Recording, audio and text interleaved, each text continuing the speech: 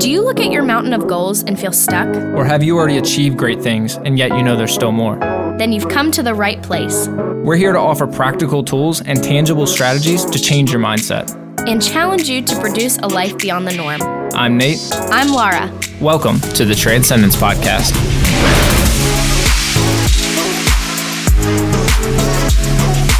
So a couple weeks ago was Valentine's Day, and obviously Valentine's Day is a day to celebrate and acknowledge, your relationship and just spend time with that significant other, whether it be your spouse or, someone you just started dating or someone you've been dating for a long time. It's a day to celebrate and just focus on that relationship alone. And today we want to focus on the pursuit and the protection of your relationship. And especially for long-term relationships, whether you've been dating for a long time or whether you recently got married or you've been married for a long time, any relationship that's been a long span. Now, this is still important for short-term relationships as well, because it's better to be proactive with some of the stuff that we're going to talk about rather than trying to fix things when stuff goes bad.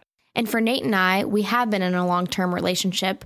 This March will be 10 years that we've been together. And then in June, we will celebrate 4 years of marriage. And over these last 10 years, we have learned a lot together. We have navigated different seasons of life together. And through trial and error, we've seen how certain things work and how certain things don't work for our relationship. And we hope that through this episode, it will inspire you to have those hard conversations, to narrow down, what are you prioritizing? What your boundaries are in your relationship, and hopefully then create a healthier long-term relationship with your partner. So let's start with the pursuit of the relationship, and how this actually needs to be a continuous pursuit. This pursuit never stops. This pursuit always needs to be, how can I demonstrate my love more? How can I still win them over? How can I still go above and beyond to really show them that I love them? And if anything, over time, it should grow. It shouldn't stay the same. Over time, you learn your spouse even more, and then you can show how you love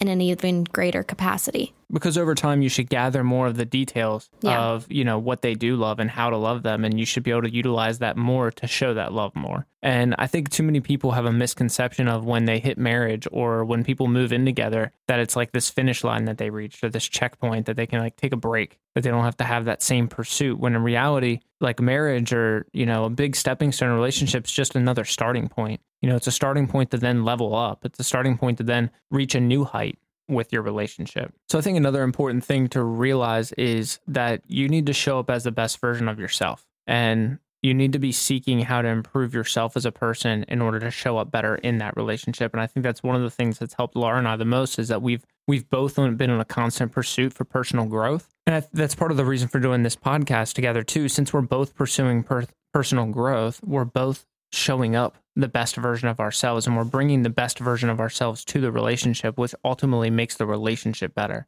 We talked about the multiplication rule before. You both have to bring 100% in order for your relationship to be 100%. If someone brings 25% and someone else brings 100, well, the relationship's still only at 25%. If you both bring 50, you multiply that together, you're still only at 25%. It's not a 50-50, it's 100-100. Another important thing is that you're loving the person the way that they want to be loved. And there's a really good book on this called The 5 Love Languages, and it goes over 5 different ways to love somebody. It talks about, giving them gifts. It talks about quality time. It talks about physical touch. It talks about acts of service, and it talks about words of affirmation. And each of these are different ways that you can demonstrate love to somebody, but it's really important that you know how they want to receive love, because it may be different than the way that you want to receive love. So it's important that you're demonstrating the love that they want rather than the love that you want, because it's almost like trying to talk to somebody. They call them languages because they use the analogy of trying to talk to somebody in a different language. If Laura's love language is act of service, but I try to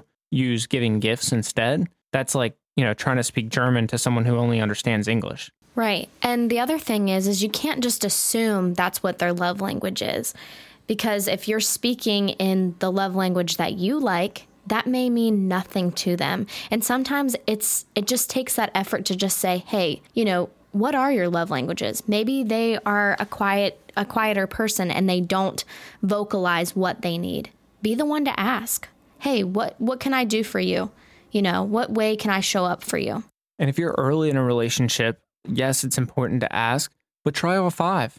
Do all 5 of them and see which one lands the best. See which one you can, because you'll be able to see really quickly which what are the one or two that really work the best, the ones that really demonstrate the love the best. But make sure that you're actually, trying out different ones. And again, not just doing what you think is the best, because what you think is the best may not be the best for them. Right.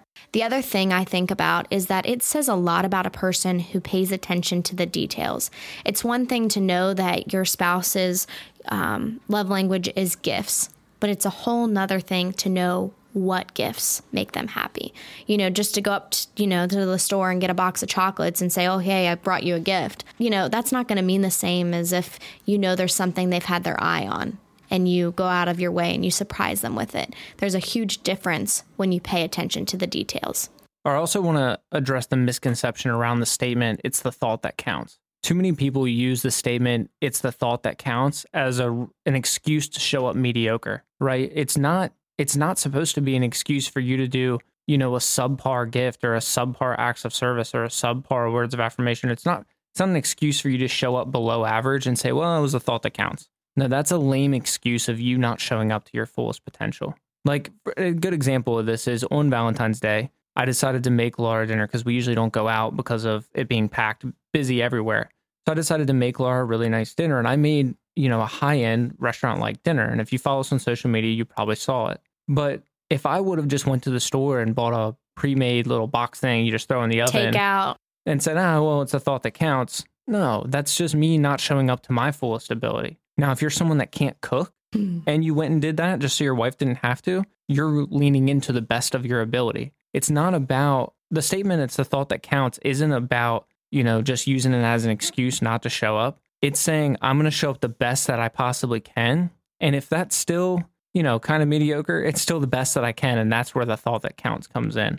But if you're capable of more, then it's not the thought that counts. It just shows that you were lazy in that respect. So pursuit is a major factor in the relationship, and making sure that it's continuous and going after and expanding that relationship. But it's also very important to protect your relationship. And this comes in a couple different facets, but protecting your relationship is so important because that's a sacred bond between those two people, right? And you don't want to ever, break that. The strength of that bond and the strength of that relationship is the longevity, and oftentimes it's the strength of that person, because especially when you become married and you become one, you can tell if someone's marriage is on the rocks. They show up less elsewhere because it's a distraction at that point and not something that makes them better. The purpose of the relationship is for you two to build each other up and to make each other better and to challenge each other and to be, they always say, the better half, to fill in the gaps and to help each other in life live to the fullest extent. And it's important that you protect that the best way you can. And I think that first starts with protecting the representation. You want to protect the way that people see your marriage or your relationship. You don't want to be the person that complains about their significant other all the time to other people. The way that you speak about them when they're not around really says a lot about the relationship and about the people in the relationship. Yeah, you should be the first person to speak highly of your spouse, to defend your spouse. I think that's one of the biggest things that in our day and age people struggle with. And if you're in a friend group where people are bashing their significant others or people are bashing their spouse, I think it's time to reevaluate your friend group, because that should be the number one person in your life who you defend and you compliment. And out of all the things that we're going to talk about protecting the relationship, this is, I think, the thing that I've been most intentional with, and Laura's actually most intentional with in our relationship, and one thing that's helped keep it so strong. I've even had somebody at work before I said something about Laura, and they were like, I've never heard you say something negative about your wife. It's always, she's perfect, or, something great about her. Or she did this, that was great. It's always something positive. And she said, you don't see that very often. And I said, but it's important to the strength of the relationship. I don't think there's as many relationships as strong as my wife and I's. She said, that's probably has something to do with it. And it's just being intentional to speak positive things about that person, because again, they are your other half. You don't want to sit there and tear down yourself all the time. Why would you tear down that person that is with you? Right. Another example would be, let's say Nate and I got into an argument. I'm going to communicate with him about it. I'm not going to take it to an outside source. I'm not going to go off to a best friend and complain about Nate and this issue that we have. I'm going to address it one-on-one, because he's the one that I need to resolve the issue with. The next thing is protecting the prioritization. Protect what is most important. And for all of you, your spouse or your significant other comes before your kids. It comes before your work. It comes before, outside sports. It comes before hobbies. It comes before everything. It has to be the spouse, then your kids, then everything else. And if you're a Christian, the only thing that goes above a spouse is the relationship with God himself, because it's important that you guys lead out of strength. If you're trying to raise a family and raise kids, the moment that you put more emphasis on the relationship with the kids and less on your spouse, you're setting them up for failure whenever they actually go out and find a spouse for themselves. The better that you demonstrate a strong relationship, the better you're setting them up for success for a strong relationship after. So a lot of the times this happens unintentionally, especially when kids come into the mix, or when work gets really heavy, or when you're trying to get a new promotion or a big project, or something comes in the mix that's not normal, or that changes things and changes the dynamic. It's really important that, again, you structure your time and create space for things like date night, for things like quality time, for things that are just one-on-one,